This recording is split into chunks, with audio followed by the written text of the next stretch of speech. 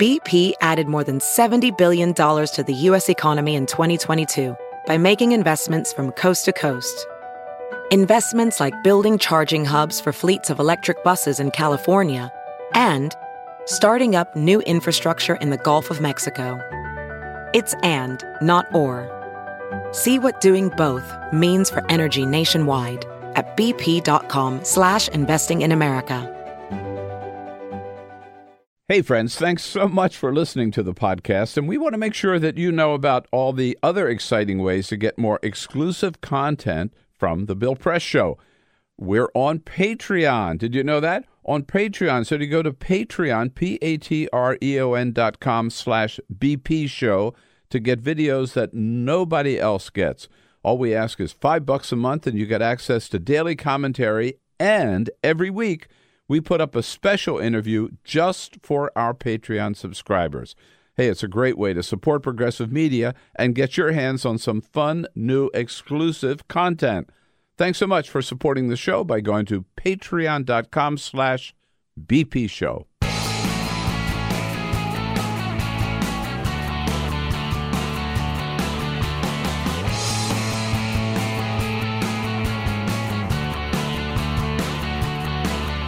Giving you everything you need to fight the Trump administration. This is The Bill Press Show. Live at youtube.com/The Bill Press Show. That's right. Everything you need on this Friday, February 8th, 2019. Good morning. Good morning. I'm Igor Volsky, sitting in for Bill Press to review the week we had, from the State of the Union to the first hearing on gun control to the big introduction of the big new Green Deal. We got so much to talk about it, and we're gonna cover it all here this morning, get to all of the major stories, including the latest out of Virginia, a story that just keeps on getting worse by the moment. All of that, but first... This is the Full Court Press. Yes, indeed. Just a couple of other stories making news on a Friday. Sad news. We'll start with the sad news this morning. You're going to make me cry. Well, it's a bummer, but look, we have to say farewell to former Congressman John Dingell, who passed away last night at the age of 92. Best known for being the longest-serving member of Congress ever. 54 years, 21 days. Look at you. Yes, absolutely. In fact, it was back in 2013 that he passed that milestone. Remember this guy? John Boehner. Ladies and gentlemen, you'll raise your glass to a true man of the house, John Dingell. Hear, hear. A great voice, that John Boehner. Yeah, the old John Boehner. That was his tribute to him. That was after Dingell passed the record for the longest-serving member of Congress in 2013. His wife, Congresswoman Debbie Dingell, put out a statement yesterday, and lots of condolences pouring in from Hillary Clinton, Barack Obama, Joe Biden, all the heavy hitters paying tribute to John Dingell. Had a long career. One of the things he did was exempt firearm manufacturers from public safety review, so the products they produce are not reviewed for public safety. His wife now has legislation to close that loophole. Oh, no kidding. How interesting. Mm-hmm. Valentine's Day is coming up. Do you celebrate Valentine's Day? I do celebrate Valentine's Day. I have not yet gotten my Valentine's Day gift. I don't know if being a Valentine's Day Grinch is a thing, but I don't celebrate Valentine's Day. I think it's... So I'm not getting anything from you this I'm not year. going to get you anything for Valentine's Day. Good to know, and yet I came in bright and early. Yes. Well, here's the thing about Valentine's Day. A new study says that there's a smaller percentage of Americans that are actually celebrating the holiday. More and more people say, we have enough holidays, and this is really one that's made up. They don't feel like doing it. But there is some good news if you do celebrate. Americans are expected to spend a record amount on Valentine's Day this year. So there are fewer people participating, but they're the people that more. are participating are spending more money. So if you have a significant other, you're expecting something from them, you should expect something bigger than last year. Well, this year I would encourage also folks to give to survivors. It's, of course, the year anniversary of the Parkland shooting. And I'm sure there are funds set up to still help with the struggle that's going on after that. Because, those effects after mass shooting last 4 years. Total spending in the United States on Valentine's Day will likely hit $20.7 million. The average person, this is going to be a test, Igor. How much do you think is the appropriate amount to spend on a significant other for Valentine's Day? This is for a Valentine's Day gift. Valentine's Day gift, or gifts. I mean, I think maybe $40 to $50. The average that Americans are going to spend on a Valentine's Day gift, $161.96. That's too much. That is a lot. That's a lot of money, That's right? a lot. The last year's percentage was 143, so it's up 13%. Why is that? I have no idea. Well, I have no idea. People want to make their loved ones feel special. I'm for that. So you're going to go out and spend $161 for Valentine's Day this year? 162. I always wanted to be above average, Peter. There you go. Why not just round it up to 200? All right, fine. Yeah, go nuts. Have a ball. Look, you're going to buy a lot of chocolate candy for $161. I love that dark chocolate. I love it. You're going to have to buy a lot of it. It's going to be delicious.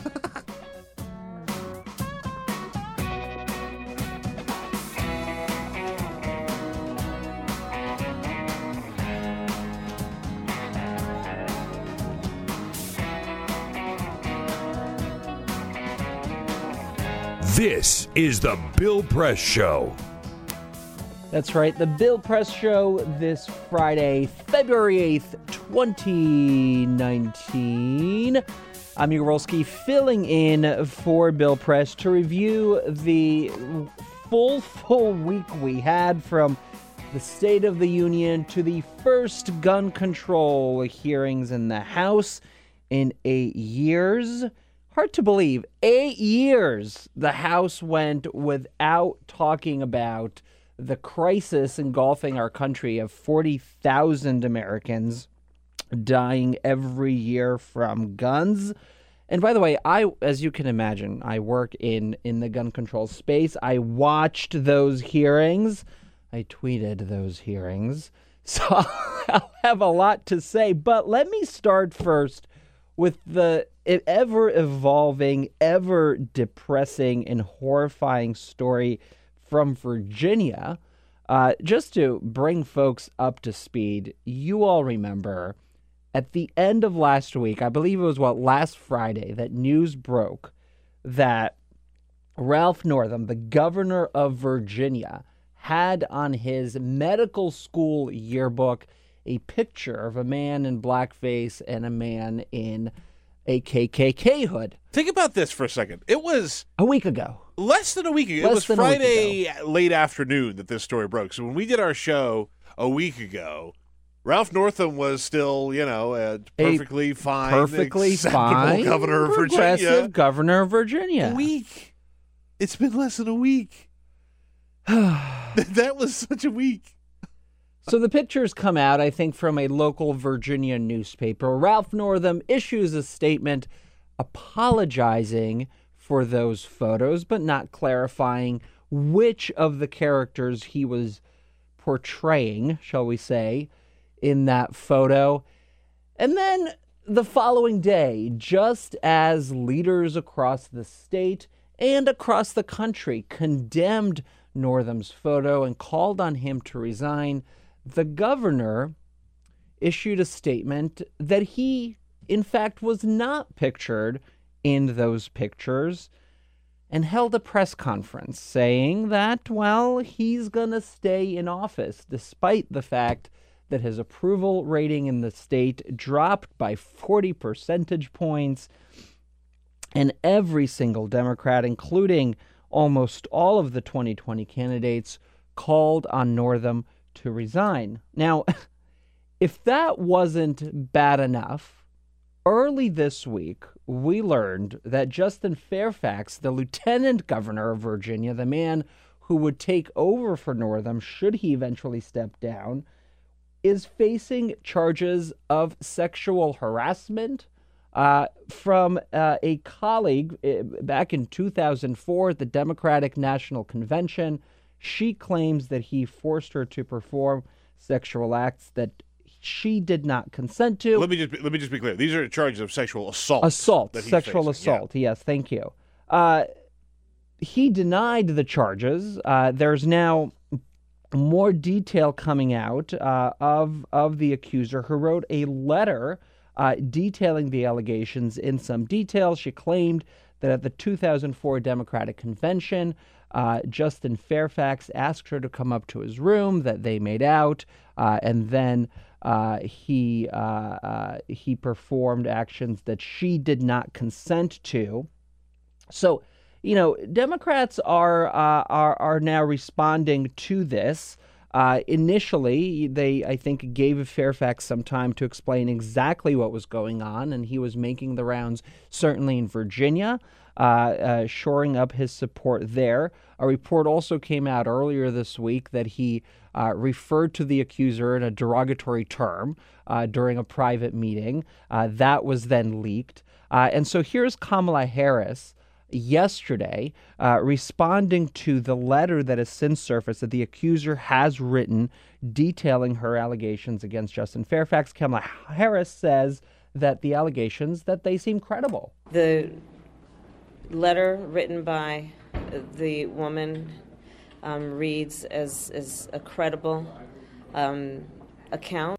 And she calls for an investigation to get to the bottom of what happened. Certainly her letter reads as it's quite detailed and suggests that there's credibility there, but there needs to be an investigation to determine what exactly happened. Now, that appears to be the Democratic line. Let's have an investigation. Republicans in the state have, of course, called on Fairfax to resign. Now, if Fairfax was to step down as the lieutenant governor, Mark Herring, the attorney general of Virginia, who just won, last year, won a second term and was seen by many to be a candidate who could mount a credible run for the governor's office in Virginia. As all of this was going on, as Ralph Northam was denying that he was in the photos that he had previously acknowledged to be a part of, as Justin Fairfax denied allegations that he engaged in sexual abuse, Mark Herring, the Attorney General of Virginia, admits that he too wore blackface while in college. He and his friend did so, it looks like, for Halloween, Peter, and Mark Herring issuing a apology for doing so, but saying if he cannot repair the damage that he had caused, that he, in fact, would resign. Now, if Mark Herring was to also go, the line of succession then goes to the House of Delegates, where the Republican speaker there, the leader of that House in Virginia, would become the new governor of that state. And Democrats, of course, are very worried about what this means for 2020 and what it means for the census if Republicans take control of the State House. Whew.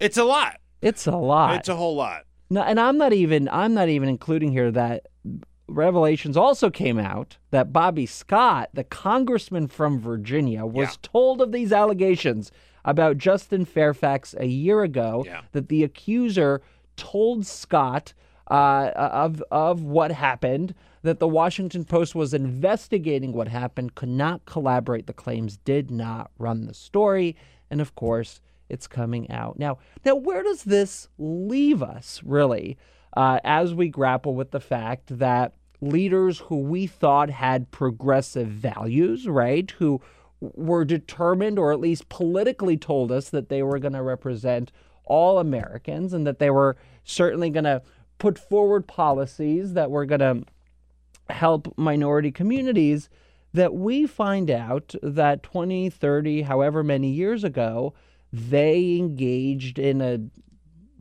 disgusting racist display that is meant to, caricature African Americans. And we're just finding out about it now.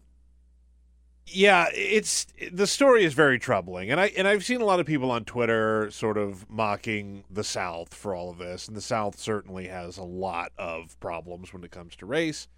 But this blackface phenomenon that we've seen, it took place everywhere. And I read a really interesting story yesterday about why the late night comics are having a really hard time That's talking right. about this. Jimmy Fallon himself. Jimmy Fallon in the 90s wore blackface. I watched the video yesterday of him impersonating Chris Rock. This was on the Man His good Show. friend. No, this is different. This was on Saturday Night Live. This is Jimmy Fallon. This is Jimmy Fallon. Who am I thinking about? You're thinking about Jimmy Kimmel. I'm getting to Jimmy Kimmel. So Jimmy Fallon, as a way of sort of spoofing his friend, Chris Rock, and Chris Rock went on the record and said he thought it was fine and funny and all of that. But still, he put on blackface and affected an accent like he was Chris Rock to do a bit on SNL. Jimmy Kimmel, also, when he was on the Man Show, did an impression of basketball player Karl Malone. And he went full blackface and stood there in a basketball uniform doing Karl Malone. He also did Oprah Winfrey with blackface on. Oh. And so this is something that I don't want to say was acceptable, but people just didn't care about in the 80s and 90s on a scale that you could get in trouble for. You know? Well, time. Not that makes it okay. I'm just saying it would people didn't get in trouble for it when they did it. You know, I just wish that Megyn Kelly was here to really cover and dive into all of these stories. I mean, part of the problem with her comments and for what we're seeing now, and I think part of the reason why we're so disgusted is obviously the very racist nature of blackface, the racist history of blackface, the fact that it came about in the late 1800s, I believe, as a way to caricature African Americans and portray them as kind of dumb folks who were happy to be slaves. That's the origin of blackface, and we saw it all the way through the 1950s. That it was regularly used in movies and on television. And we were having a conversation yesterday. Cyprian and I were talking about back in the 90s on Comedy Central. They always had this movie playing on the weekends. It's called Soul Man, starring C. Thomas Howell. Are you familiar with this? I'm not, but I think I read about it in an article, a larger article about the problems with blackface. C. Thomas Howell is a white actor. And he, the whole premise of the movie is that he dyes his skin black so that he can get a scholarship to college. So they could benefit from all that sweet affirmative action. Exactly. I see. Exactly. And the story, the movie is incredibly messed up in hindsight. But it was on TV all the time. All the time. Well, can we say that the way we're collectively reacting to these stories, right? The fact that you had Ralph Northam experience a 40% drop in his approval ratings, I'm sure. Is that bad? A 40% drop? That seems like good? That seems like a roller coaster. Yeah, that feels drop. like a lot. That the public conversation is one of disgust, that you have, really both political parties now calling for him to step down. Does it show some level of evolution, right, in the right direction, that we as a society are now reading and looking at these photos through a more just lens and through more just eyes than we had been in the 1990s when Comedy Central would play that movie, No Questions Asked, when Jimmy Kimmel and Jimmy Fallon would put on blackface and we would watch, right? And we would applaud. And those comedians would go on to have even larger careers and even bigger platforms. Yeah. If that happened today, if you had an up-and-coming comedian today do what Jimmy Kimmel or Jimmy Fallon did, I don't think they'd end up on the Tonight Show, 5-10 years down the road. No, that's a good thing, I right? think that's a good point. And I was also reminded of the movie Tropic Thunder in 2008. Yes. 2008, and one of the Robert Downey Jr. Robert right? Downey Jr. is in blackface for the entire movie, and he's playing a character who's doing blackface. Not that makes it any better, but that was 10 years ago. That was 10 years ago. And you remember the conversation that we had about it 10 years ago was fairly muted, right? Absolutely. There were some eyebrows raised. But there wasn't any kind of great outcry. Yeah. I don't think in 2019 Robert Downey Jr. would take that kind of role. Oh, absolutely not. By the way, has anyone heard from him? Is he still working? Yeah, he's one of the biggest actors in Hollywood, Igor. Oh, yeah? Yeah. Okay. Yeah, have you heard of Iron Man? Oh, is he in the that? Avengers and all. Oh, yeah, I've heard of all those things. I haven't seen any of those movies. So. That's right. I'm just saying he's just a big actor. Oh. But I mean, I look, blackface is unacceptable and bad, and anybody who did it should have to answer for it, period. Yes. The thing that's no, not to answer for it. I think here's what I think. I think if you are Jimmy Fallon or Jimmy Kimmel and you did blackface, you need to address it and explain to your audience who you used to amuse with this kind of entertainment why it's wrong, right? You have a responsibility as someone who did this to show how you've learned why that's wrong. Yeah. And use this as an educational moment, because the problem is part of the reason why the Jimmys did this is because we as a society don't have these conversations often enough. We don't have it in our schools. We don't have it in our public square. And so this isn't to excuse any of it. It's just to say that we have to use this as an opportunity to not just rightfully shame Ralph Northam for what he did and call on him to resign, but to also begin having a conversation about why such representations are wrong, and why, and what we have to learn from them. I also think that the particularly damaging piece about this for Ralph Northam, when you compare it to Herring, not to say that what Herring did was good and okay and acceptable, but the Ralph Northam stuff, it's someone in blackface standing next to someone in a full Klan outfit. I mean, that is just unbelievable. That, in I 1984, think, I mean, before I was born, but a time when to me, and clearly to Virginians and to Americans across the country, for those people to come up into a party or whatever that was, A, dress that way, B, for that picture to be taken, C, for that picture to end up in a yearbook is, and D, the fact that Ed Gillespie, who ran against Northam in the election last year, that whoever he employed on his campaign could not find this photo. I mean, my goodness.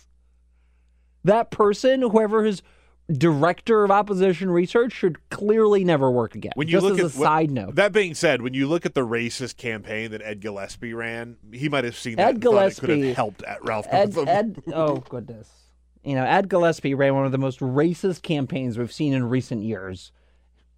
So, and the fact that he didn't win, I think is a relief for all of us, not only because,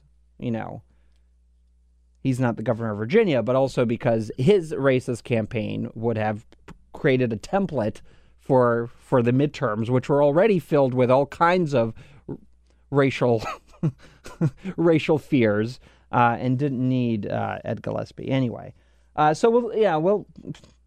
Obviously the news won't stop breaking on the situation in Virginia, but man, again, hard to believe. Only a week, and you've had like thunderous events going on in the state. And, on Fairfax, we'll see if there's going to be an investigation. I haven't seen anything that says they're moving towards that end. But certainly, given the new details in this letter, given the how detailed they are, it feels like, this is something that really needs to be looked at, and Justin Fairfax really needs to address. Now, the other thing that happened this week is you had 3 hearings in the House. One on gun control, as we mentioned. The second on climate change. And then the third, the House Ways and Means Committee, which is one of the most powerful committees in the House, began to think about subpoenaing. How do you say that word? Subpoenaing Trump's tax return. It's not somebody's name. It's just a word that I mess up. Getting Trump's tax returns and analyzing those returns by passing, what are they? Is it a regulation or legislation? I suppose that would compel people who are running for high public office to release their tax returns. Naturally, Republicans claimed that this was a witch hunt and that Democrats were looking to, as Jackie Walorski, a Republican member of the House from Indiana, claimed, Democrats are trying to weaponize tax law against their political opponents. This is all about weaponizing our tax laws to target a political foe. Yeah, see, I told you she should say that, and she did. She said exactly that. And she did. But Democrats arguing that President Trump broke with years of tradition by failing to release his returns, then had a cascade of different reasons why he wouldn't release them. They argue that sunlight on the president's returns, on those seeking higher office, is oh so critical to ensure that A, that candidate has paid their taxes, that B, they're not profiting off of the policies that they put forward, and that C, there's not any kind of entanglement in your taxes that could jeopardize your ability to serve or could influence your decisions in office, and to ultimately ensure that the decisions you make in office are guided by what you perceive to be in the best interest of the country versus what is in your own personal best interest. And certainly with this president, a president who refused to recuse himself, untangle himself from his business, whose children both advise him and run his business, and whose inaugural committee has now come under investigation for possibly using those funds in the committee to enrich the Trump company, I should say, and Trump family members. Given all of that, and given the fact that you have dignitaries all around the world who have business before the United States, that they're staying in Trump hotels, that they're paying north of $2,000 a night to stay in Trump hotels, that, of course, directly enrich the Trump organization. Given that all of this is happening, and given that this president is going to great lengths to hide his tax returns, which, of course, begs the question, what do you have to hide? Why are you not releasing them? Who do you owe debts to? Who has leverage over you? Those are frankly questions that need to be answered. And those are answers the American people deserve. I think a lot of people saw what happened during the election and gave a sort of collective shrug about Donald Trump's tax returns because they didn't understand the issue, or they didn't realize what could possibly be in those tax returns, or he says he's rich, but he's not as rich as he says he is. Well, we've known that for a long time, or, whatever reason. But Noah Bookbinder, who's the head of Crew, actually had a great comment about this yesterday and said, we could learn other things about his finances that we haven't even thought to ask yet. That's the thing. Like, we have no idea. And this is a guy who ran a unscrupulous business, and who knows what's in those tax returns? Like, who knows? Who knows? I gotta say, this inauguration stuff, all of the stuff that's coming out of the Southern District of New York, all of the information that was seized during the raid of Michael Cohen's office, that is now spurring some of these other investigations, including that deep dive into the money that was flowing into the inaugural committee. This feels, Peter, like just the beginning. Oh, yeah. Just the beginning of investigations that are going to haunt the Trump organization way after this president is out of office, that is going to haunt his children for years and years and years to come. Because these guys came into office and tried to undo, just decades of precedent and regulation and oversight, and tried to get around the law in order to enrich themselves.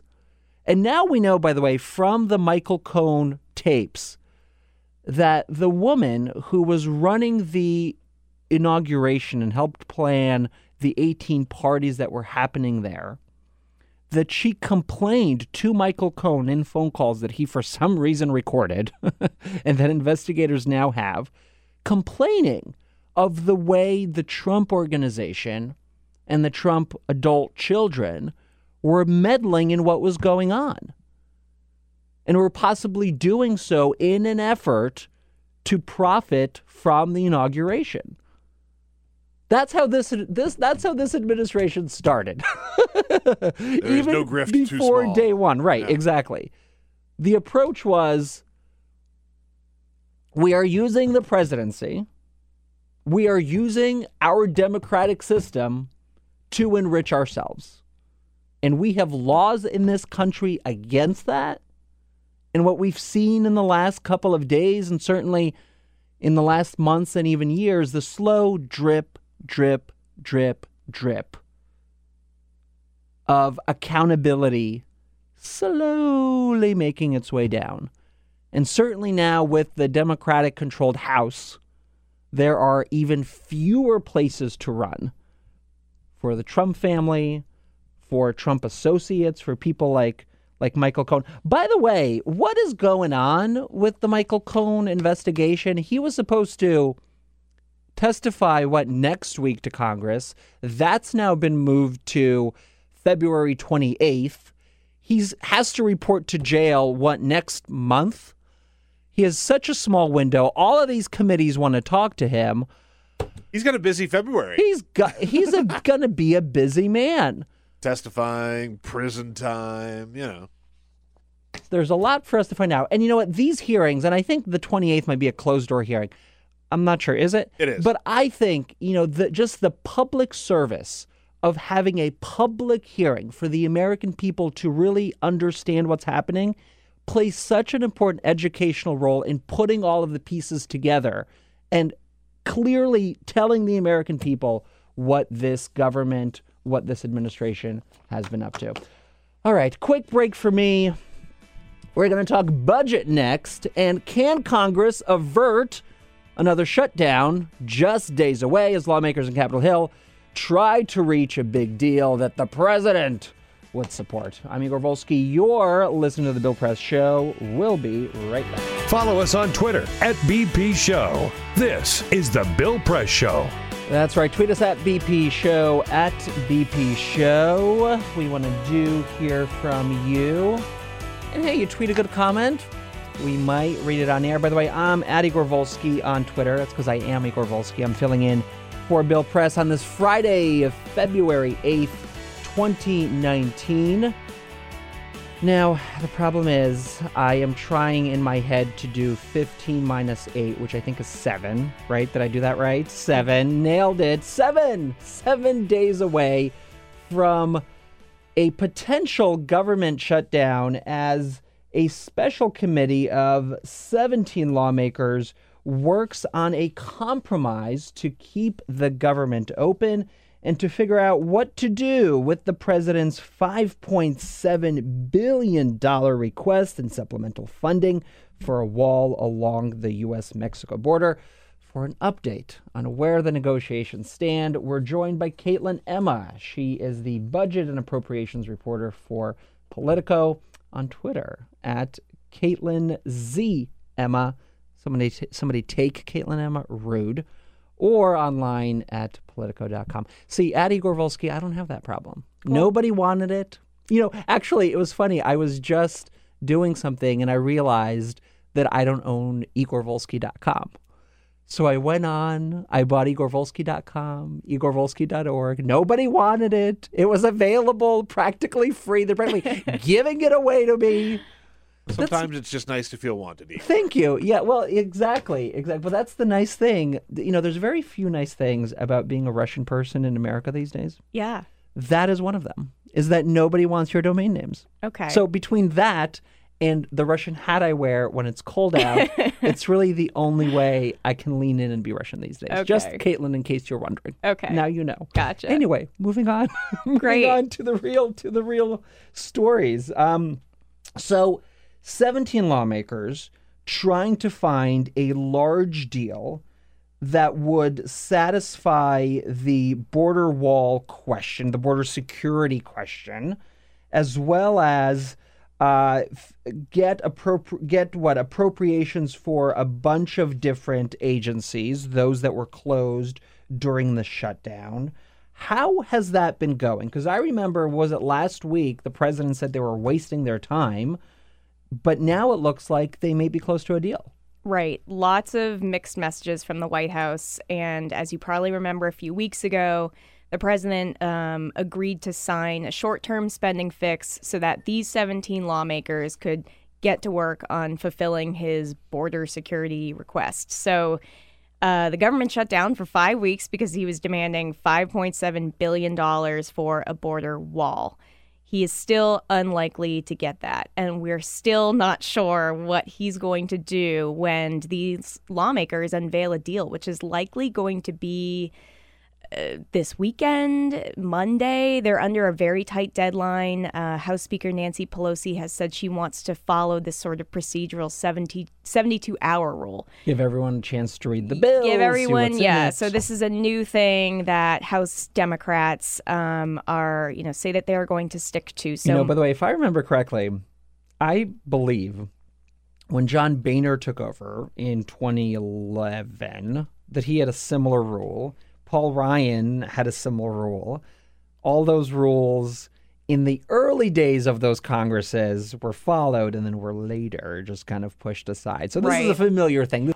Folks read the legislation, makes a lot of sense, but in the reality of getting things done on deadlines, that often falls by the wayside. But anyway. When Congress wants to pass something, they can do it very quickly, like they did a few weeks ago. I mean, we woke up that Friday morning, the government was still shut down.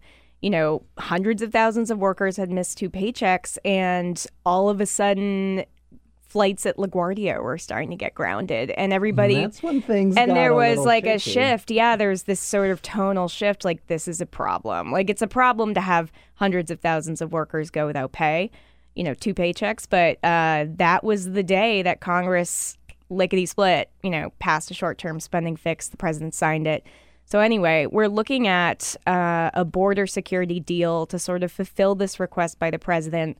It's likely going to include money for technology. It's likely going to include money for fencing of some kind. But it seems like Democrats and Republicans, are where they fall on the numbers is really where it's going to be interesting. Like I said, Trump is unlikely to get anywhere close to his $5 billion demand for an actual, physical wall. So how much money they provide for fencing, how many miles of fencing, How many detention beds is included in this package? Like, that's a big sticking point for Democrats. So where they fall on some of those numbers will be really interesting to see. And as part of this broader, package, they have to keep a quarter of the government open. So we have to pass, 6 massive spending bills that were already agreed upon last year. So that's not super controversial. And a certain amount of disaster aid for, communities in California that were ravaged by wildfires, and hurricane relief, and relief for Puerto Rico. Democrats are looking at that. Whether or not Republicans allowed that to be included in this is something to watch. But what Trump is going to do, nobody really knows. It's sort of, he hasn't given any sort of hard public commitment. The chairman of the Senate Appropriations Committee, Richard Shelby, briefed him yesterday on sort of the parameters of and was very optimistic. And when he left came the White out of House. it and he was like beaming. He's like all excited. He's like, I think this is the best I've felt, since last year. He's got a big smile on his face. So that's all we're really working with right now in terms of whether or not the president will sign this. Nobody knows where the details are. I mean, I've seen reports of members saying we're 99% there, we're 99.8% there. Again, as you point out, they don't know where the president's going to be on this. But in terms of the border security provisions, I remember was it in late December when Democrats made an offer of some $3 billion, is that right, or $2 billion for border security that included the technology, maybe some fencing, the drone stuff, this idea that you don't need to build a wall, that you can use technology in certain areas around the border where it would be effective. Do you have a sense of what Democrats offered before the shutdown, how much that's going to be reflected in this negotiation? Because both parties at least have common ground that, yes, we need to do more in border security. The question is it an actual physical barrier or is it something different? So that's a huge question. The spending bill that lawmakers put together last year for the Department of Homeland Security included $1.3 billion in border security. So where this new deal comes out and how much different it looks from that is something that we're going to be looking at really closely in terms of the deal. But like I said, on, I believe it was Wednesday, these 17 lawmakers who are part of this committee, charged with crafting a deal, they were briefed by Border Patrol officials in this sort of very secure room in the Capitol building. And there were all these reporters staking it out, waiting for anybody to come out, Tell me something. Yeah, what did you learn? Like, how much fencing do you need? Anything. Just please tell us something. And it seems like Democrats and Republicans were still pretty far apart on, we need more technology, we need smarter tech, the idea of a wall is antiquated versus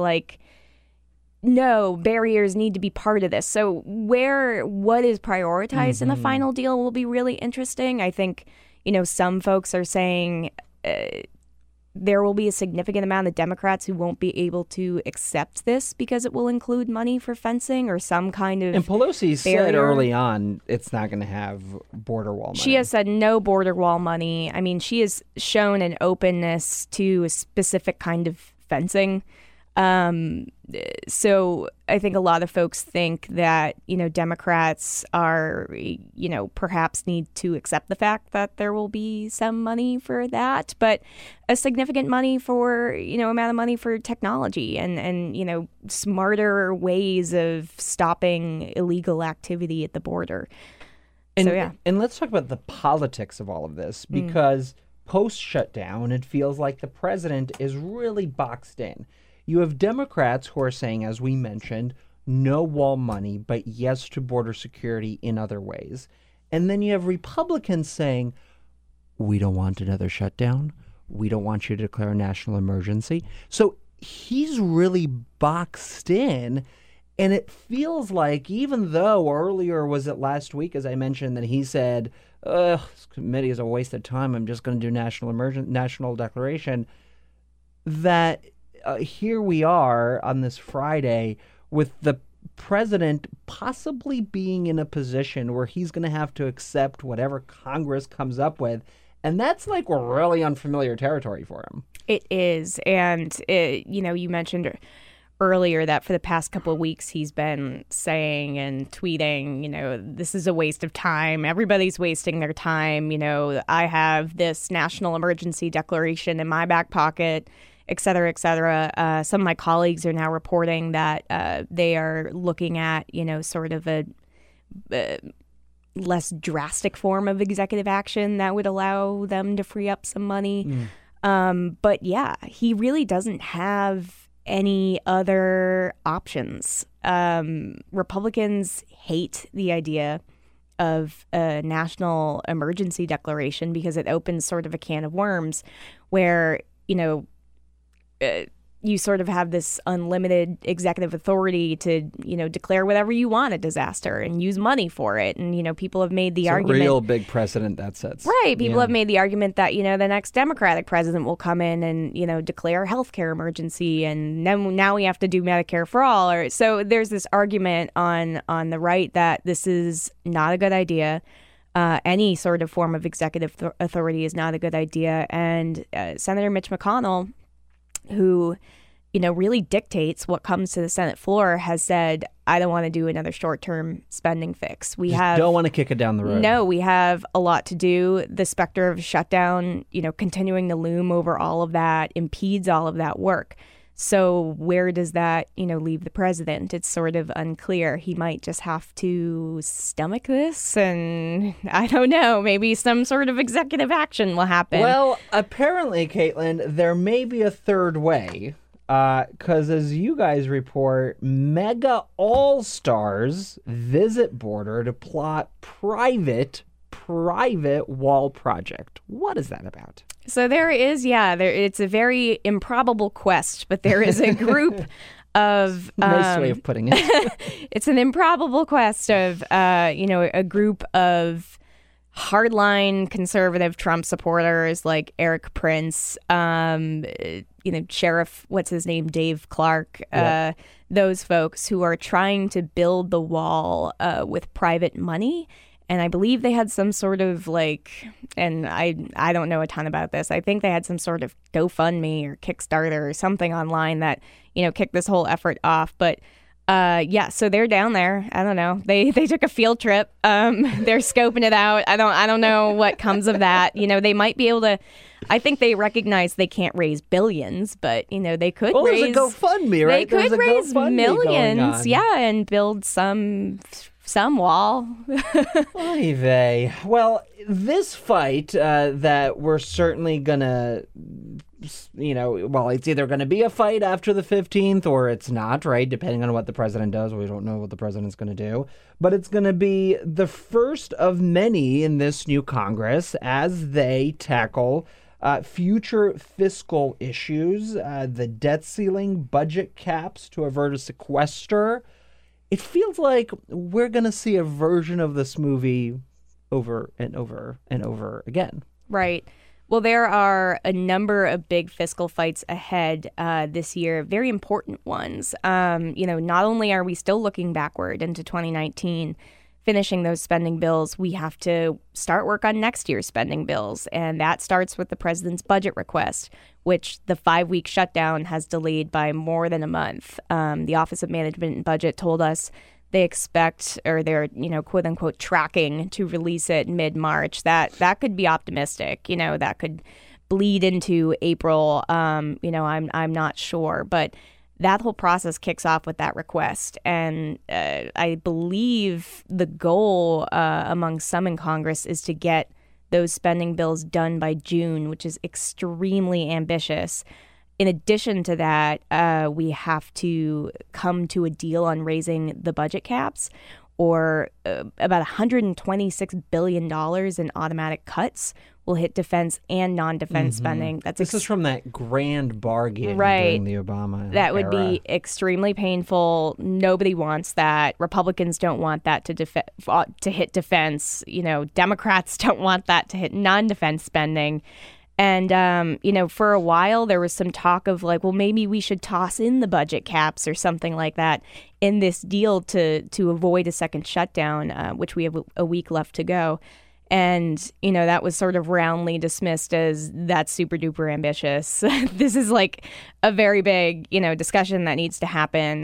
To toss that in could potentially be poisonous or make things unnecessarily difficult. So that's another thing. And it also, I'll just mention, because all of these fights are so critical, right, and moving these pieces of legislation is so critical, they also provide leverage points for the administration, maybe for Democrats in the House, to move agenda pieces that they see as crucial, right? There's a practice in Washington, both parties do it, it's been going on for ages, where you take a priority that you can't move on your own as a standalone measure, and you attach it to a piece of what's called must-pass legislation, and that's how you get things through. So, for instance, during the Obama era, that's how Don't Ask, Don't Tell was repealed in 2009, December of 2009, December 2010, JK, it was 10. And so, who knows what kind of brinksmanship, what kind of theater we're going to see, what this president is going to do. I mean, he shut the government down to try to get the wall.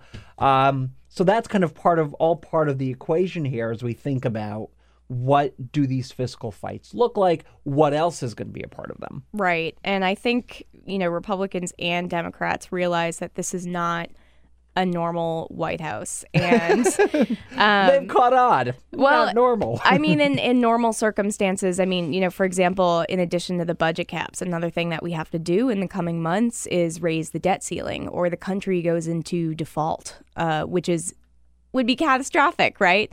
And you would think that everybody roundly agrees that, we must raise the debt ceiling, right? And it should be a process that is easy enough to get done. But this is not a normal White House. And the folks surrounding the president, I don't know that there's a ton of confidence in some of those folks to brief him on these issues. And I think, with the 35-day shutdown, that has sort of shaken some lawmakers into thinking, well, we're going to do everything we can to get this done. But will he ultimately support it? Or, like you said, will he try and tack something else onto it or something like that? So there are major, major fiscal fights ahead. And, the shutdown has delayed early negotiations on some of this stuff.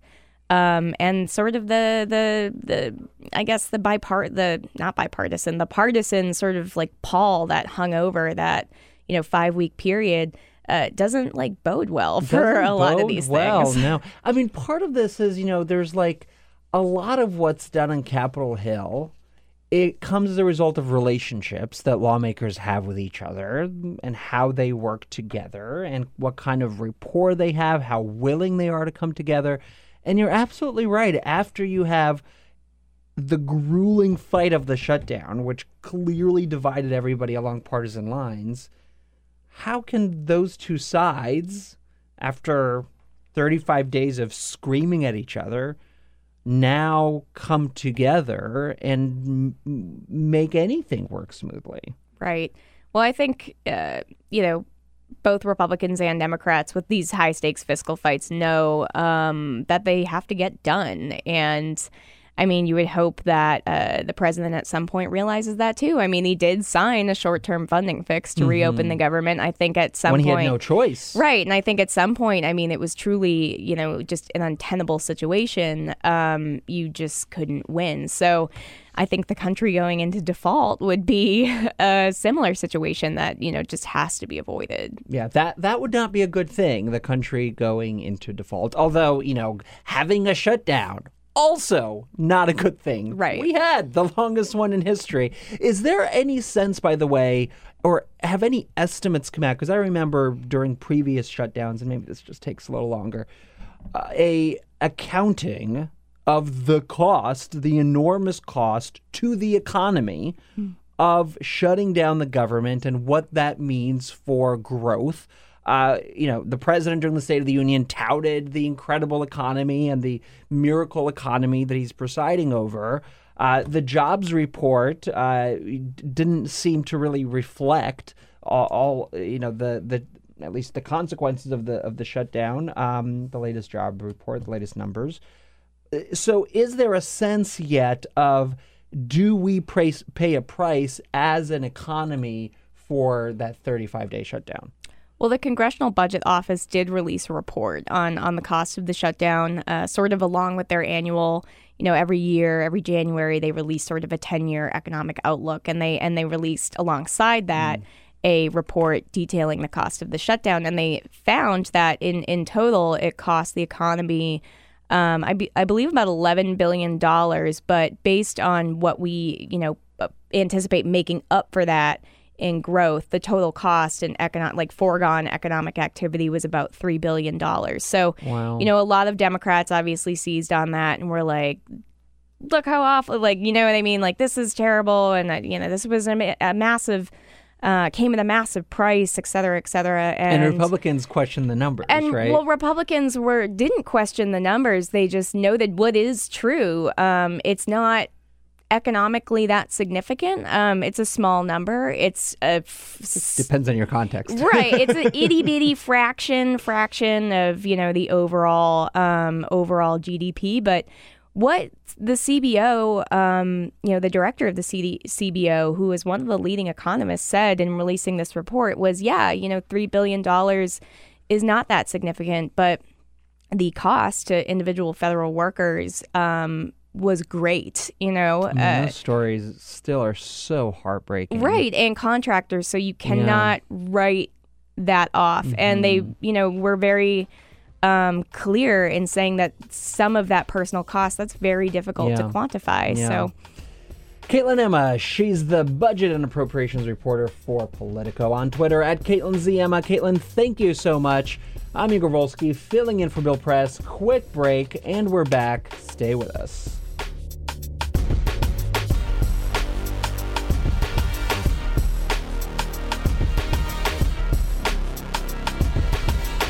This is the Bill Press Show. Hey friends, don't be a stranger. Keep up to date with all of the Bill Press Show happenings around the clock on social media. Here's how. You can follow us on Twitter at BP Show or on Facebook at www.facebook.com/Bill Press Show and on YouTube, youtube.com/The Bill Press Show. And remember, if you haven't already done so, make sure to subscribe to this podcast on iTunes. And while you're there, please rate and review the show. That means a lot to us. And thanks so much for your support.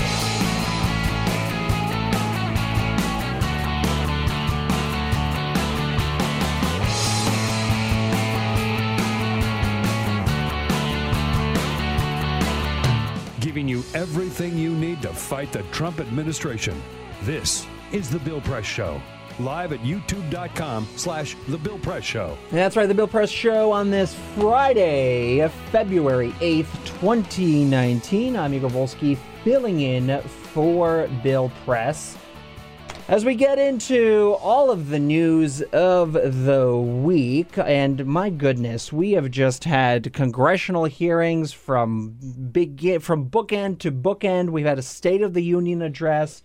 We have so much to get into, including all of the latest developments around the Mueller investigation. Of course, the hearing with Matthew Whitaker, the acting attorney general, kicks off in the Judiciary Committee in just about an hour and a half. We'll see how that goes. That might be just a little theatrical. We'll get into all of that next, but first...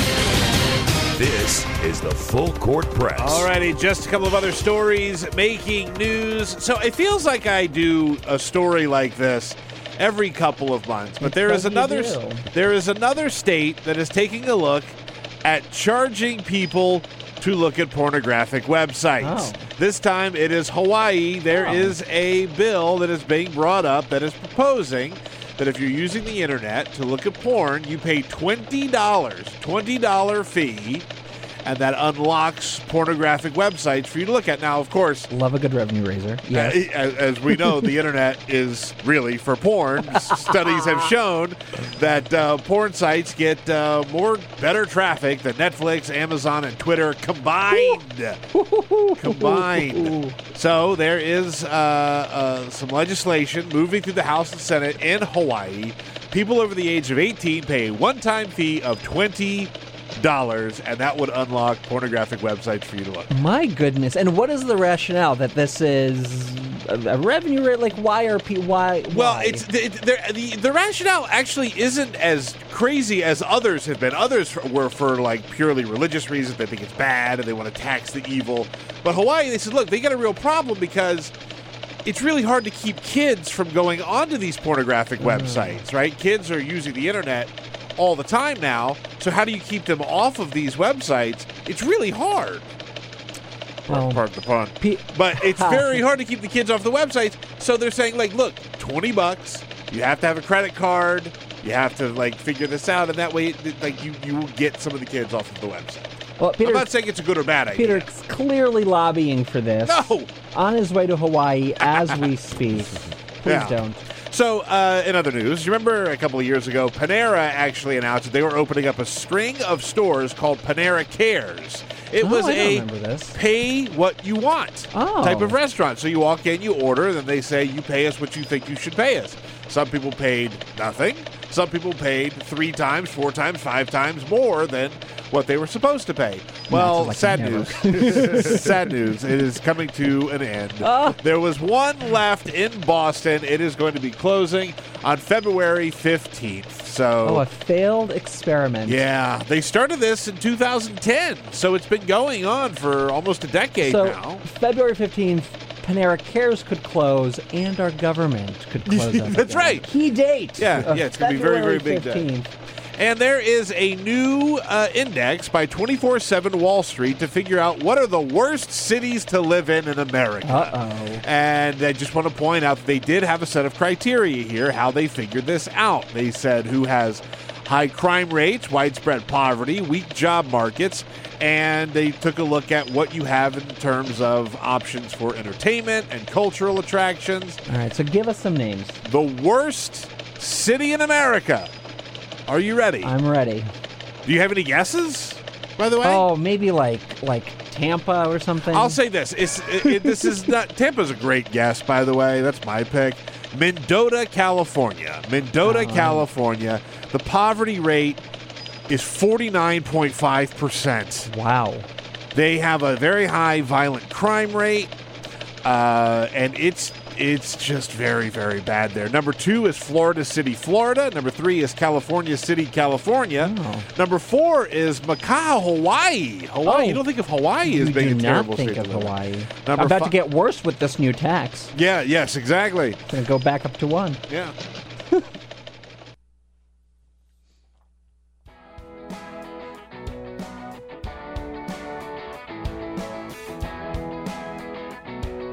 This is the Bill Press Show. The Bill Press Show on this Friday, February 8th, 2019. I'm Igor Volsky, sitting in for Bill Press as we get ready to dive into the latest on the Mueller investigation. I am joined by my former colleague, Max Bergmann. He's a senior fellow at the Center for American Progress. On Twitter, at Max Bergmann. That's 2 N's. And online at AmericanProgress.org. Max, it's so good to see you. Good to see you.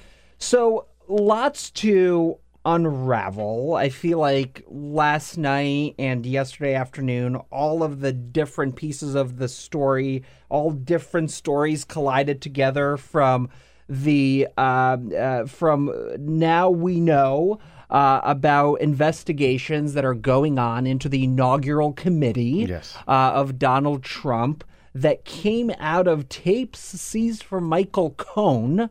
That's still unfolding. You have Matthew Whitaker, who's going to be testifying this morning before the House Judiciary Committee.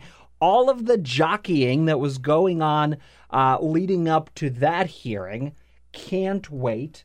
And of course, the House Intel Committee announcing that they're going to be opening back up, I should say, their investigation into foreign connections between this administration and Trump and Russia and a whole host of other pieces. Where do we begin? Maybe let's start with Chairman Schiff, Adam Schiff. Mm-hmm. Forgot his first name for a second there. Adam Schiff, the day after the president's State of the Union, announcing, despite the president's plea to Congress, don't investigate me. Yeah. That's not what he sounds like, but, Peter does a much better job. No, I don't. Not of Adam Schiff. No, but that was not bad. I was doing Trump. Don't investigate me. I don't do Trump. You don't do Trump? But that wasn't bad. Your Clinton is good, though. I'll give you that, as we've heard. So, but the day after, Adam Schiff saying we're opening this investigation back up. Max, why is this significant, and how much larger is the scope of this renewed investigation than from what we saw when Republicans had the majority on the committee and closed it, saying no connections, no collusion, there's nothing? Right. Oh, I think it's very significant. A year ago, it's basically a year ago that the Republicans said, "Okay, we're done. We've done our investigation, and the Republican report with Nunes and the House Intel Committee with member Devin Nunes exonerated Trump, said they found no collusion." I like how all he gets is member. There's no former chairman. There's member. Now he's ranking member. I like it. And I think with Adam, I think this has actually been a very significant week in the showdown with the administration over oversight. The January was consumed with the showdown over the shutdown of the government. And now we're sort of shifted in some ways to oversight. It's both the showdown with Whitaker and House Judiciary and Schiff immediately after the State of the Union. And I think what this is indicating is, no, we're going. We are, the House Democrats are going to investigate and do proper oversight. And what happened during the previous 2 years, I think it's important to sort of, 2 years ago, the House Intel Committee created this investigation. They said, okay, Republicans relented, said we'll create an investigation into whether there was Russia collusion between the Trump campaign and Russian interference. And then they, basically spent those past 2 years, the Republicans working very hard to protect Trump, to undermine an actual credible investigation into what happened. And so in some ways, House Republicans are very complicit in all that's gone on in the last 2 years. And House Democrats have tried to conduct a thorough investigation. They've cross-examined a lot of these witnesses, had a lot of these witnesses lie to their faces, or at least they believe that a lot of perjury occurred. And so now, there are documents that they want to subpoena that House Republicans prevented them from seizing. And there are witnesses they want to call back. That you had contradictory statements. They've also found out some of the witnesses lied to them. Yes. And so I think what we're seeing now Which, by the way, you do when you're innocent. Yes. You mislead, you commit perjury when you have nothing to hide. Well, you're very, very innocent. That's very innocent. That's how innocent people behave, in case you're wondering. The classic Devin Nunes, own goal, I think we're about to see, where a lot of people testifying in front of the House Intel Committee thought that this was a free pass to commit perjury, because nothing was going to happen to them because they were protected by Devin Nunes and House Republicans. That doesn't really work. You lie to Congress. Yeah. It doesn't. There's not really maybe there is a time limit, but at least we're in the statute of limit. We're not outside the statute of limitations. And so I think what we're going to see now is Schiff picking up the investigation where Democrats had sort of left off.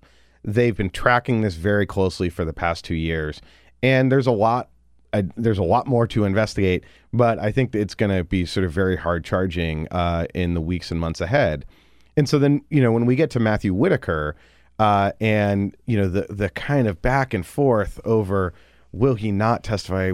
Now, this we should note that Jerry Nadler, who's the chairman of the House Judiciary Committee, sent a letter to Whitaker, was it a month ago, a little bit ago, saying, here are the kinds of questions I want to ask you. Yeah. I want you to take this letter to the president and ask him if he's going to flex executive privilege on any of these issues.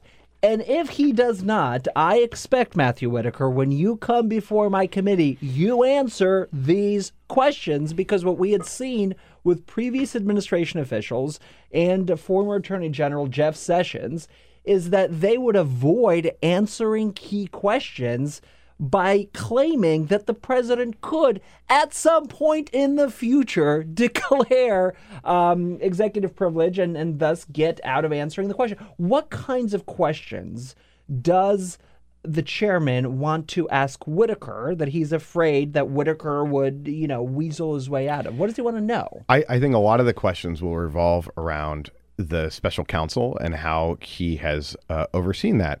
And some of the questions I think may refer to, did he provide any advanced warning of potential of indictments or other developments in the special counsel case to the White House?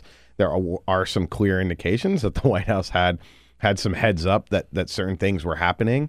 And what was the role of Whitaker? When we think about that BuzzFeed story that came out a few weeks ago, the BuzzFeed story alleged that Michael Cohen, when he lied to Congress, that lie was effectively directed by the White House and by Trump himself, and that the story said that they had the Mueller investigation had tangible evidence of that. Well, something happened in which the Department of Justice and the White House decided to exert pressure on the Mueller investigation to issue that public denial. So what was Whitaker? Oh, you think the White House pressure? Well, that's been reported. That the White House, probably knew that Mueller didn't actually have physical evidence of that there was maybe something slightly off in the BuzzFeed story, and then exerted pressure on the Department of Justice, who then exerted pressure on Mueller to release this statement. And thus we have the statement. Okay. And so, I think that's one sort of theory of how the events unfolded. There's been some reporting to back it up, but here now we have Whitaker, under oath. What happened? Did you exert any pressure? So I think it'll be those sorts of questions. I think also questions about, have you prevented Mueller from taking any action? What have you been briefed regularly? And I think what is pretty clear is that the Department of Justice and the White House and Matthew Whitaker himself are terrified. They, when he had his public press conference, and it was a total sweat fest. It looked like that GIF out of Airplane where, he's flying the plane and sweat's just like water's just like pouring out of his face. By the way, I saw that and I thought it was photoshopped. Yeah. Who sweats this much? And I was like, what is happening? What is this guy waiting for results? I mean, it's terrible. Yes. And I thought, honest to God, for days, I thought it was photoshopped until I saw the video and I go, oh no. I hope he brought like a roll of paper towels with him to the hearing that he can just, I mean, to be fair, in D.C. in the summer, that's like not all that unusual when people are walking outside and then you come inside. But I've sweated before. I'll admit, but it's January and it's really cold outside, and so I think that just demonstrated he is quite nervous under any sort of public scrutiny. And even his comments in that press conference about how the Mueller investigation, I think, is wrapping up soon, I think would also be a line of questioning. And I just think that he's not prepared to really go under scrutiny to answer a lot of questions that are going to come to him, and just wants to be able to have this sort of get out of a tough question free card of executive privilege. And I think one of the things that Nadler has been very smart about is that, this is going to set the precedent for how the administration handles oversight questions going forward. So you back down now, then what that enables is, there's a subpoena from Congress. We're just going to ignore it. Congress is requesting this document in the future, whether it's about the EPA, whether it's Energy Department, Housing and Urban Development. No, we're just going to ignore it. And I think it's very important in these sort of opening salvos with Schiff, with Nadler, really set the stage. There is a real concern that, this is in some ways a very corrupt administration, and it wouldn't be shocking that this administration breaks a lot of laws in not complying with congressional oversight and really stonewalls and efforts by Congress to get to the bottom of certain investigative leads. And so they need to set the precedent now, and I think that's what they've done this week. And the committee gave Nadler the authority to be able to subpoena Whitaker at the actual hearing. Yes. If Whitaker refuses to answer the question, which is extraordinary, the Justice Department yesterday sent a letter to the chairman saying that they demand a commitment from him to not use that authority during the testimony. It appears they've come to some kind of agreement now where Nadler said, hey, listen, Whitaker, if you are willing to answer these questions, right, and have this conversation, I will not need to use this authority. But that's not I won't use this authority. And of course, then what happens is if he's subpoenaed, there's probably going to be some kind of legal fight of can Nadler go before a judge and convince that judge to hold Whitaker in contempt.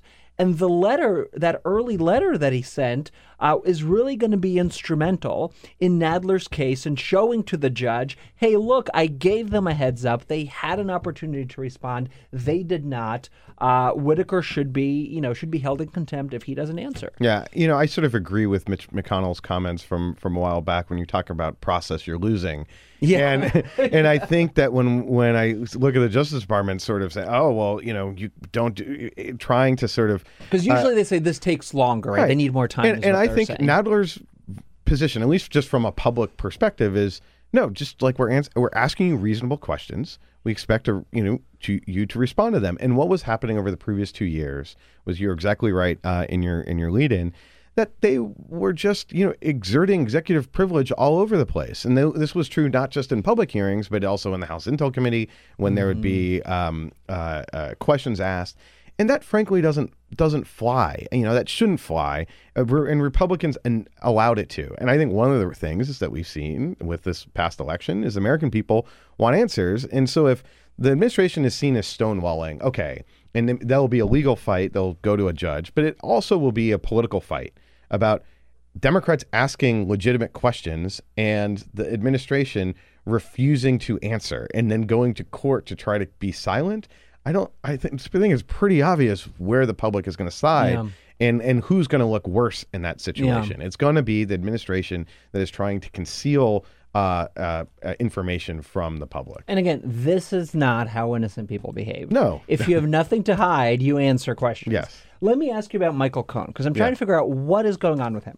So the man is about to go to prison. Yeah. He has, a month until he starts his 3-year sentence. He was supposed to testify, was it next week or something? That got this week. This week. Yeah. That got pushed back to February 28th. So there's really days left until he has to go away. There are other committees that are jockeying to get him to testify as well. So clearly he has some kind of information. The reason for the delay that they gave us is that there have to be some other kinds of developments in Mueller's work. So something else has to happen before he testifies. Do you have any sense of what that is, of what's going on? You also had a judge in the last couple of days, maybe it was yesterday, not redacting certain parts of I'm not sure. It was Manafort's cooperation agreement when he lied, and this was before the judge ruling to sort of break the cooperation agreement. Yeah. And it was, I've been reading through it this morning. It's fascinating reading. So what is going on with Michael Cohen is my question. Okay. So I think we have, and will you visit him in prison? Yeah. So I think Michael Cohen, we need to put in sort of two buckets. There's Mueller investigation and there's Southern District of New York. And the Mueller investigation is very targeted on the Russia collusion. And their mandate was whether the Trump campaign coordinated with the Russian government. That is what they're investigating.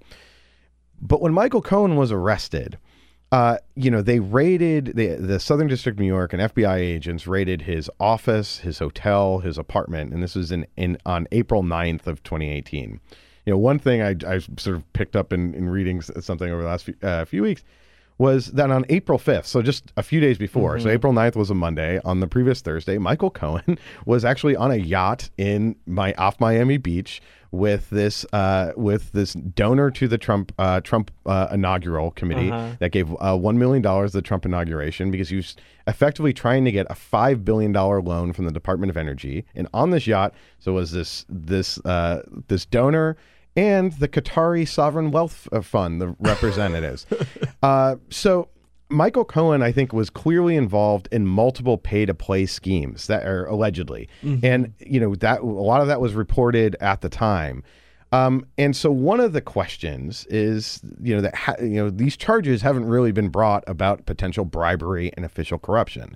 And one question I have is, did all that money that was going to Michael Cohen for his influence peddling just go to Michael Cohen? Or did that go to someone else, perhaps someone that, lives in 1600 Individual one. And so I think when we think about the article of the Constitution and the impeachment clause of the Constitution, as you do frequently, there's three things it says. It says first thing is treason, and treason, you need to be an act of war according to lawyers for that to be used. Then there's high crimes and misdemeanors, which doesn't really have any real legal meaning. And the third is very specific, and it's bribery. And so one of the questions is, is Michael Cohen, is the Southern District of New York with the subpoenaing of the inauguration committee. Yeah, we'll get into that in a second. Are we going down sort of a line of official bribery and corruption? And one of the things that just to pivot quickly to the Manafort cooperation agreement, I know this gets complicated. What's been very interesting in reading through this is that it basically confirms what we were thinking, right? That this is about the Russian collusion. Mueller is about the Russian government's effort to interfere with the campaign. He's looking at the meetings and contacts that Manafort was having with his right-hand man, who was a Russian intelligence officer, and he had multiple meetings during the election, then after the election, during the inauguration. And so these meetings kept on, and so things are redacted, so you have to kind of piece certain things together. Sometimes not well, but sometimes not well. But it mentions that Manafort, one of the complicating factors in this was that Manafort may be trying to get a pardon, and it says that explicitly. And what does that tell us? It tells us that it is what we think it is. That when going after Manafort, why would the special counsel's office be worried that Manafort might get a pardon? Why would Trump pardon Manafort? Because Manafort is going to provide evidence that implicates the president of the United States. That's the only reason for Trump to pardon Manafort. And so I think, it just sort of further confirms where this is headed, where this is going. This is going, towards the president. We're down to not very many senior people left for this to really target. So in terms of the investigation into the inaugural committee, now, Mueller, I don't have them, has tapes of conversations that Michael Cohen recorded for some reason between him and I don't know her name, but this is the woman who was helping organize the inaugural committee, who's very good friends with Trump. And she organized 18 of the parties and really helped head it up. She, in conversations with Michael Cohen, complained to Michael Cohen about all of the shady things that were happening surrounding the inauguration, surrounding the Trump organization. And there's a real sense that the Trumps and the children were very involved in all of this stuff, that they were using the inauguration, this is going to shock you, Max, to personally profit. What do we know about how that's unfolding? So, I think it's been unfolding for a while too. So that the deputy chair of the inaugural committee was none other than Rick Gertz, who's been cooperating for more than a year, and there's all this foreign money pouring in to the inaugural committee, oftentimes through cutouts. And Mueller has even brought charges against someone for acting as sort of a cutout, a go-between, to basically take this foreign money to say, okay, I'll pretend it's from me, and then pass it on to the inauguration. All of this just looks like straight pay-to-play corruption. And it's a little bit like once Trump and his team won the election, it was the fox in the hen house that, so people who their entire business life has been about these grifting ideas, trying to just make money here and there. didn't change. They got in. They suddenly said, "Oh, we can monetize this. We can take advantage of this." There's just a problem for them, which is called the law, which is called It's called the law. It's called you're going to be a government official. You can't do that. It's called corruption, and so.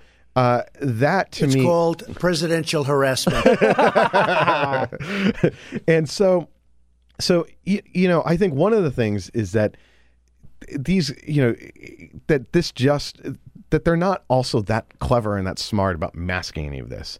I think there was an air of hubris also around at that time, a lack of understanding that, being president doesn't mean you're king, doesn't mean the rules don't apply to you, doesn't mean you can get away with everything. In fact, we are a nation of laws, and hopefully no one is above the law.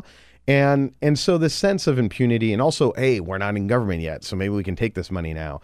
So I think that is going to be a major focus of the Mueller investigation in the Southern District of New York about what did these people, what did these foreign governments think they were getting when they were pouring money into this inauguration. Where does the Mueller investigation stand? Because we've heard that it's about to finish. We're about to get some kind of report. Do we have any sense of what the progress is? Yeah, like? so I think what's clear, we're in the fourth quarter. Ooh. Now, we don't really know is the 2-minute analogy I understand. Yeah, is the 2-minute warning happened, or is this the game about to now end? A warning? Yeah. Or do we have a ways to go? I think the Cohen delaying his testimony is to the end of the month is somewhat suggestive that maybe there could be some movement in the next few weeks. Rod Rosenstein, there was reporting early in January that he was thinking about resigning, but it was going to wait until the Mueller investigation ended, and he was thinking about the end of February. I'm also going on vacation in about a week, and for a week, and so I think or maybe not. We're about to find out if you're going or not. I think I've circled that as like prime target where how could Mueller wreck my vacation? It's like okay, so I think there's a lot of things sort of coming together, but I don't know. It's been very unclear. I think we are looking at between now and the summer at the very least, because I think this is going to be very damning of the president, in my view. I think it's almost certain. And because of that, Congress is going to need time to process this. And Mueller will also look at America's political process and say, hey, 2020 election season is about to start.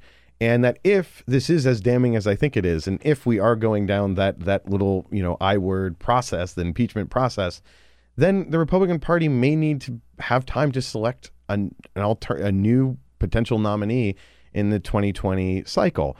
And, it's not to sort of prejudge this of where this is going, but I think all indications are that the President of the United States knowingly participated in this Russian conspiracy to interfere in the election. And the idea that he wasn't aware is just completely nonsensical, given that we know the simple fact that Donald Trump ran the Trump campaign. And we know this because literally everyone said it at the time, including Trump himself, every embedded political reporter. So I think that's where we're headed. And I think that's the writ of the Mueller investigation, to get to the bottom of Russia collusion.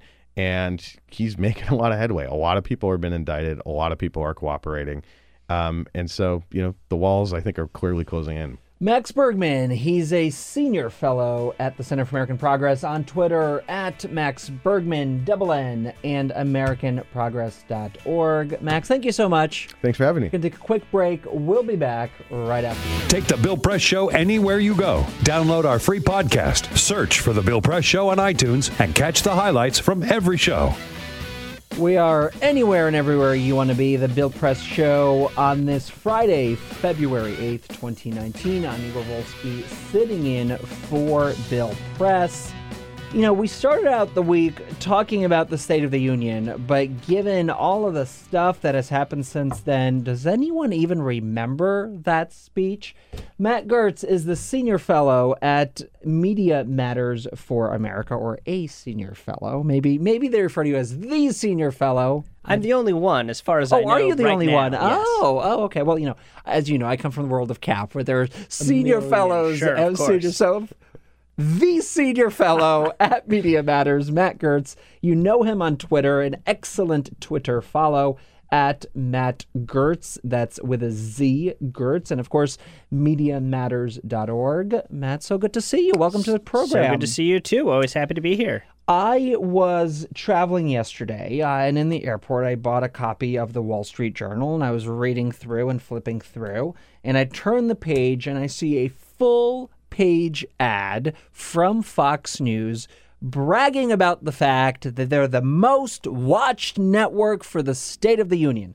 They had their viewership numbers, and then MSNBC and CNN and NBC and CBS and ABC, and they were like, we put them to shame.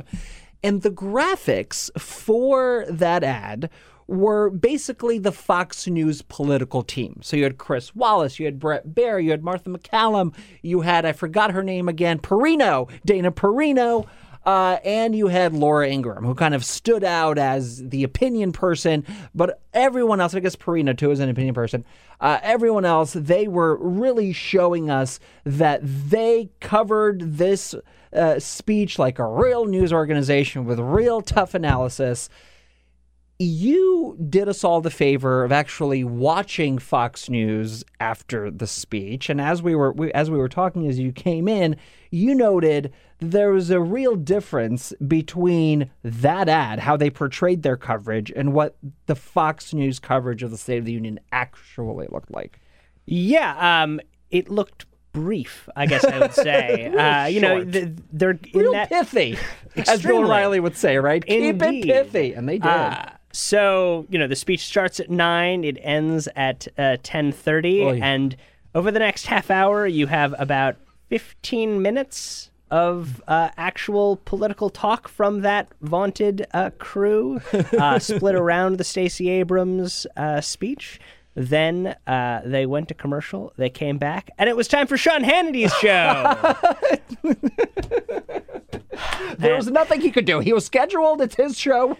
What can you do? So you just have to you have to have Sean Hannity on to say it's basically the greatest speech of all time, and he brings out Ted Cruz is there, Lindsey Graham, Eric Trump, Lara Trump, and they all agree that the speech was very, very good. So once you have that group of people all agreeing, the president's own son says, so it must be the case. Let's talk about the tone of Fox News these days. There was a time where I used to watch a lot of cable news. I don't anymore, and I feel so much healthier. So I thank you, by the way, for taking on that role.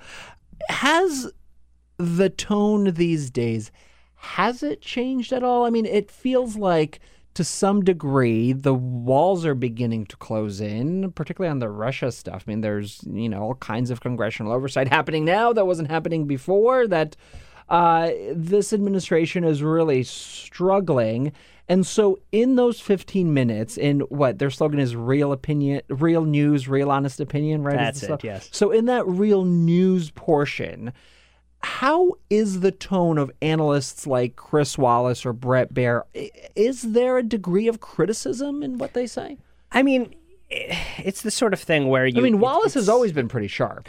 Yeah. It's basically, it's straight up political optics coverage. So, the president, he's reaching out here, he's not reaching out there. What does it mean? What's the strategy involved? I see. And, kind of like a horse racy, it's deeply quite political. Sure. It's quite surface level. There was nothing resembling a fact check, which I thought was kind of shocking. Shocking. I mean, we're at a point in this presidency where everyone basically knows that the president lies all of the time. Yeah. I think the Washington Post fact checker count is somewhere around 8,500 falsehoods and misleading statements. Daniel Dale, seen numbers that high. At Toronto Star, only looks at specific falsehoods, and he's at 4,500. So, the president lies a lot. It's incumbent on any news organization that actually cares about informing their audience to explain that. And Fox just doesn't. It's just not a thing. It was not part of their coverage in any meaningful way. And, how could it be with 15 minutes of time to talk about the president's speech and the Democratic response? There's just not enough time for a fact check. I guess they were counting on Hannity to do it. Yeah. I don't know. And that, he must have run out of time, too. He was planning on getting it in there somewhere, but It is amazing to me that he had the entire Trump family on. I mean, it's practically the entire Trump family. No. It was just Eric and Laura on his show, and then Don Jr. was on the next morning on Fox and Friends. Yeah, let's not get crazy, Igor. Can't have them all at once. They spread the Trumps around a little bit, you know. Oh God! And so at the end of the Donald Trump Jr. interview, Brian Kilmeade goes, he'll have like a big political career if he wants it. Oh. Yeah, so that's the next thing. Oh, is that if so? Don Jr. doesn't end up in jail. Yeah, he'll have a big, He's got huge 2 career paths, jail or the presidency. Great. That's great. You know, that actually scares the hell out of me because you look at the speeches that both Eric and Donald Jr. gave at the Republican National Convention, and they both clearly want to get their hands on this political game that their father is in now. Well, they want to get into the game of using elected office to enrich themselves. That's the game. Yes, obviously, exactly. Yeah. To just really state the obvious.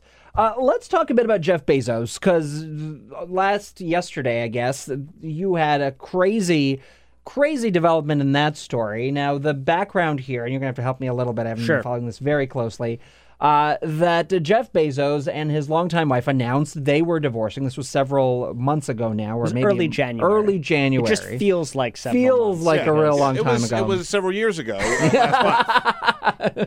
I'm just learning about it now.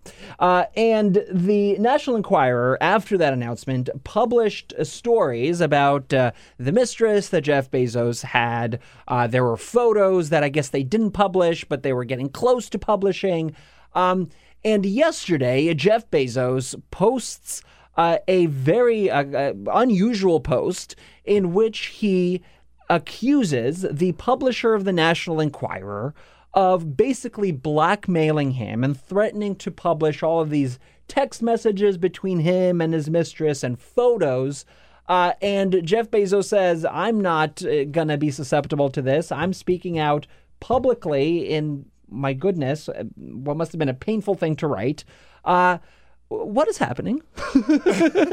Quite a lot. So part of the backstory here is that after the initial National Enquirer story came out, which was based on both photos that they obtained by, I guess, following Bezos and the woman that he was seeing, Lauren Sanchez, who's a TV host, around the country, but also through text messages between the two of them. And that they think the Jeff Bezos' brother may have unclear. leaked. So he's in. That's crazy. So Bezos, he's a Trump supporter.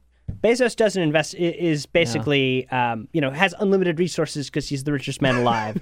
And so decides to find out, how did my texts end up in the hands of the National Enquirer? So he has his security team start doing an investigation into this.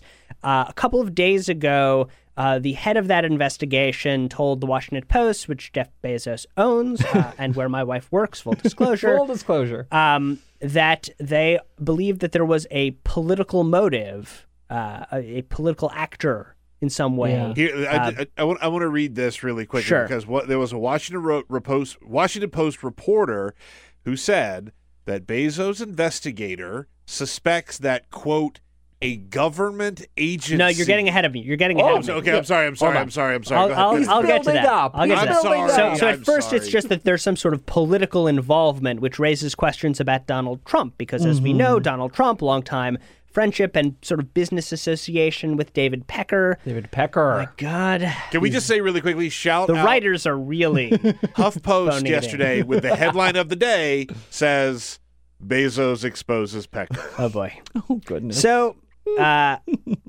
Pecker played a key role during the 2016 election in doing catch and kill stuff around one of the stories involving Donald Trump and a mistress.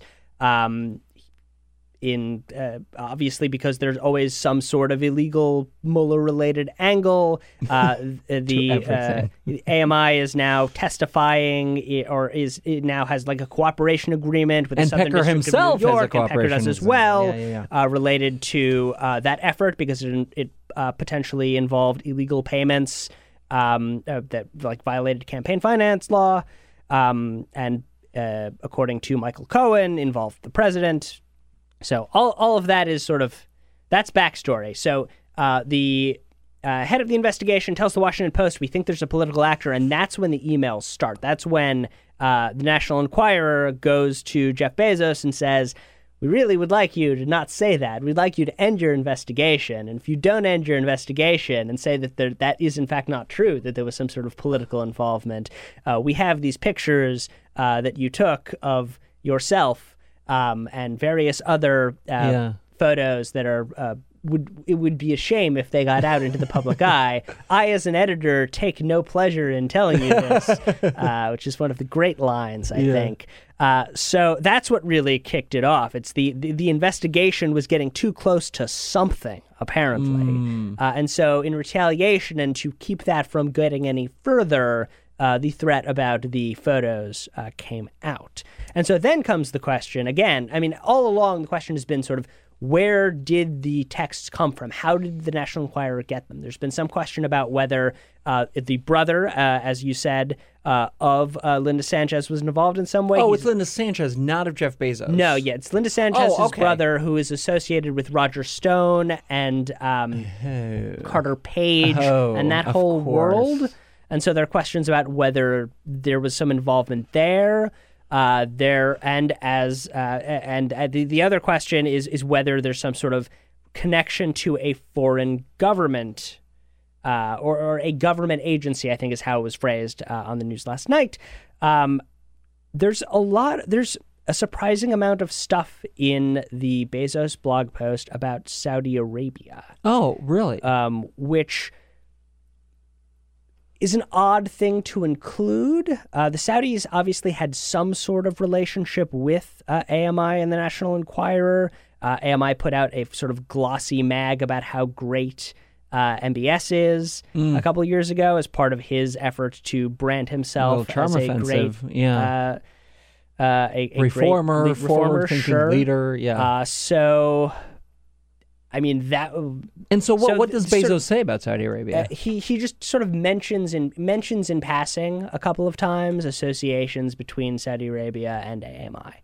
Wow. And there's just not a real reason for that to be in there unless he either wants us to think there's a reason to suspect there's a connection, or he actually thinks that there's some sort of connection. I mean, the two ways you get text messages like this are a direct leak, where like Linda Sanchez is doing it direct, or sorry, not Linda Sanchez. Sorry, I'm forgetting her name. Where the mistress is somehow providing the text directly. Yep. The second way would be like someone got a hold of her phone somehow and just took them all and sent them on. Third way is there's a hack of some sort, right? And I mean, I think we've seen a good amount of stories recently that relate to sort of Middle Eastern hacking operations as part of wide-scale PR and media-related offensives. So maybe that's what's going on. It's hard to say at this point. It's a little surprising to me that the richest man in the world, who has all kinds of business interests and even outside of this personal matter, that he wouldn't have the most secure phone /apps /communication devices that money could possibly buy, like military-grade security. It's shocking if it was in fact a hack and it gives me a real sense of if they could get into Jeff Bezos's phone, like watch out, people. Yeah, it's kind of tricky. I guess the other thing that surprises me about this whole thing is because it seems quite plausible that AMI does this sort of blackmail extortion stuff all the time. Ronan Farrow, right after the Bezos story dropped, said, like, yeah, they tried to do basically the same thing to me when he was reporting on the company. Like, why do you write that all out in an email? Yeah. Like, you can put on paper. That's a Snapchat message. The stuff. Well, this is very consistent. This is very consistent with the way that the Trumps do stuff, right? You look at Donald Trump why they're Jr. friends. Yeah, exactly. I mean, you look at what Donald Trump Jr. did when people were you talking about the Trump Tower meeting, and he said, "Oh no, this is what we talked about," and then just showed the emails of crimes. Yeah, there's a great piece from Adam Serwer at The Atlantic about the Trump tendency to do this. It's I think it's called the Skinner Bell problem, the Trump Skinner Bell problem. Stringer Bell from The Wire, yeah. Right, because in The Wire, There's a scene in which Stringer Bell comes across one of his criminal compatriots taking notes on the notes of the meeting and makes a big deal about that because Robert's rules of order are not really what you want to follow in a criminal conspiracy. Never put it in writing. Never put it in writing. Idea. do better at your crimes, people. Yeah, I mean, come on. Try harder. Really, an embarrassment. So the goal here, it appears, of whatever happened, and we'll get to the bottom of something eventually, is to humiliate Jeff Bezos. Well, the goal here is to keep Jeff Bezos from going down the rabbit hole and finding out what AMI is up to, right? They want to shut him up and prevent the investigation from moving forward. And so the threats are a way to keep that from happening. And so Bezos seems to obviously not be willing to go through with that since he just told us what they have very, very publicly and basically said, he basically says, I have to do this because if they can do this to me, the richest man in the world, imagine what they can do to literally everybody else. So I mean, this is what happens when you have FU money. This is what happens. Is this right here? You're like, I don't care. Here, put the pics on the the pics I'll be fine. I'll retweet them even. Do with it whatever you want. Wow. Well, we will really let's stay on top of this story because it feels like when you look, if I'm Trump or whoever's orchestrating this, pissing off the richest man in the world who has unlimited resources and isn't bound by all kinds of rules like you are as an elected official, to me seems like a bad idea. Perhaps seems not like the greatest. A really, really bad idea that's going to come back to really haunt you. So FYI, for what that's a free public service announcement to the Trump family or whoever may be or may not be behind this. But Pecker, because he has that immunity deal, right, and the company AMI, they're both cooperating. Mm-hmm. So it feels like, we were talking about how they're friends with the Trump family. Maybe not anymore if they're part of kind of helping uncover all of this stuff. Yeah, again, unclear. But so one interesting thing that happened was after the Bezos story came out, Trump actually tweeted about the original one about him and his mistress. Mm-hmm. He actually tweeted that Jeff Bezos had been exposed by a publication that is much more reputable than the one that he owns. So that's another interesting connection here. Is that back in 2017, Joe Scarborough and Mika Brzezinski basically came out and said that they had been told by the White House that some bad stuff was going to be published in the National Enquirer about them if they didn't get Trump to stop it. And it was about their love affair, right? Yeah. And then he would later tweet that they had asked him to stop it and he said no. Wait, I'm sorry. So they asked Trump to. I'm unclear enough about the details about whether they actually did it or whether they were told that they should. I see. And Trump lies all the time, so who knows what's going on at any real point. But the idea was that there was a way you could get the National Enquirer to stop publishing bad stories about you by going through Donald Trump. Yeah. Okay. Which now we're pulling together a lot of strands that seemed very separate, but maybe are more connected than we thought. Yeah. And it's going to take some time and investigation to really get a sense of what exactly is going on here, but it's probably not good. Generally speaking, most things are not good. Most things are very bad. So the shutdown was not exactly a political win for this president. He's now in a situation where Republicans in Congress are telling him, don't declare a national emergency. We're not going to go for another shutdown. We have to figure this spending thing out. And there's some kind of early maybe signs of cracks within the conservative base and support for Trump. I don't know if those numbers went down for him of support within the Republican Party, but certainly the political environment in February of 2019 is a little different than what it had been previously for him within his base. And I'm curious about, are we seeing in Fox News, in the larger conservative media world, any kind of moving away from the president, especially as, they get ready, or maybe they're not getting ready, who knows, for the publication of the Mueller report and whatever comes out there. Is there any effort for the conservative movement as a whole to distance themselves from Trump, to preserve the conservative movement, right? So it doesn't crumble along with whatever happens to him. Are you seeing any distance? Not really. No. You have the sort of core of the Never Trump movement, which remains sort of against him.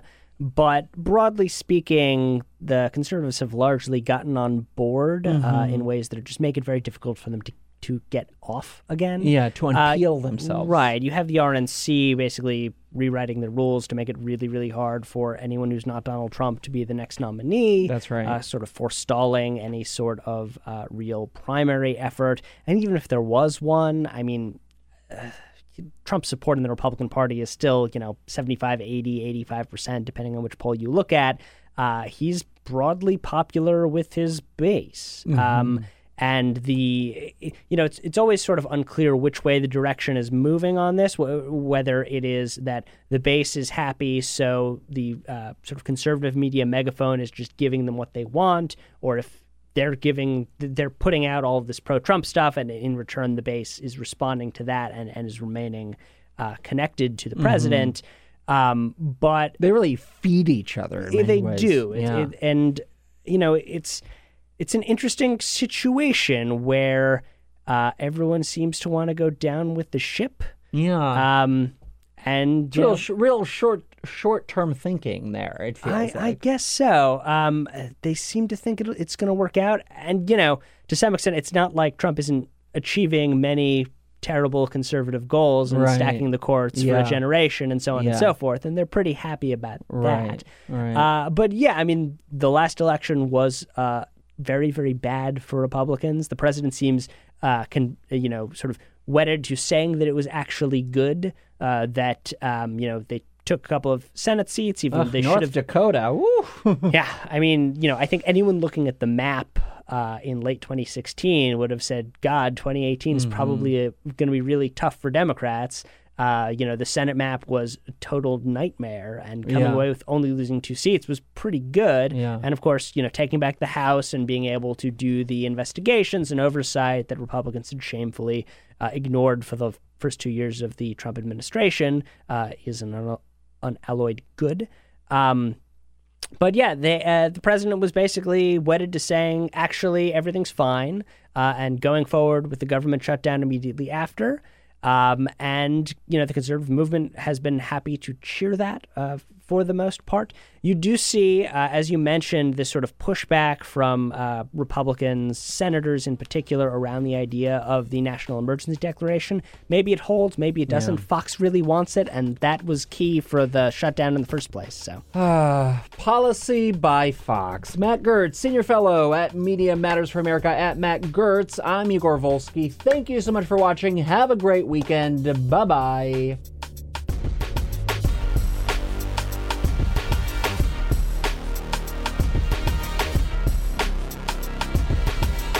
This is The Bill Press Show.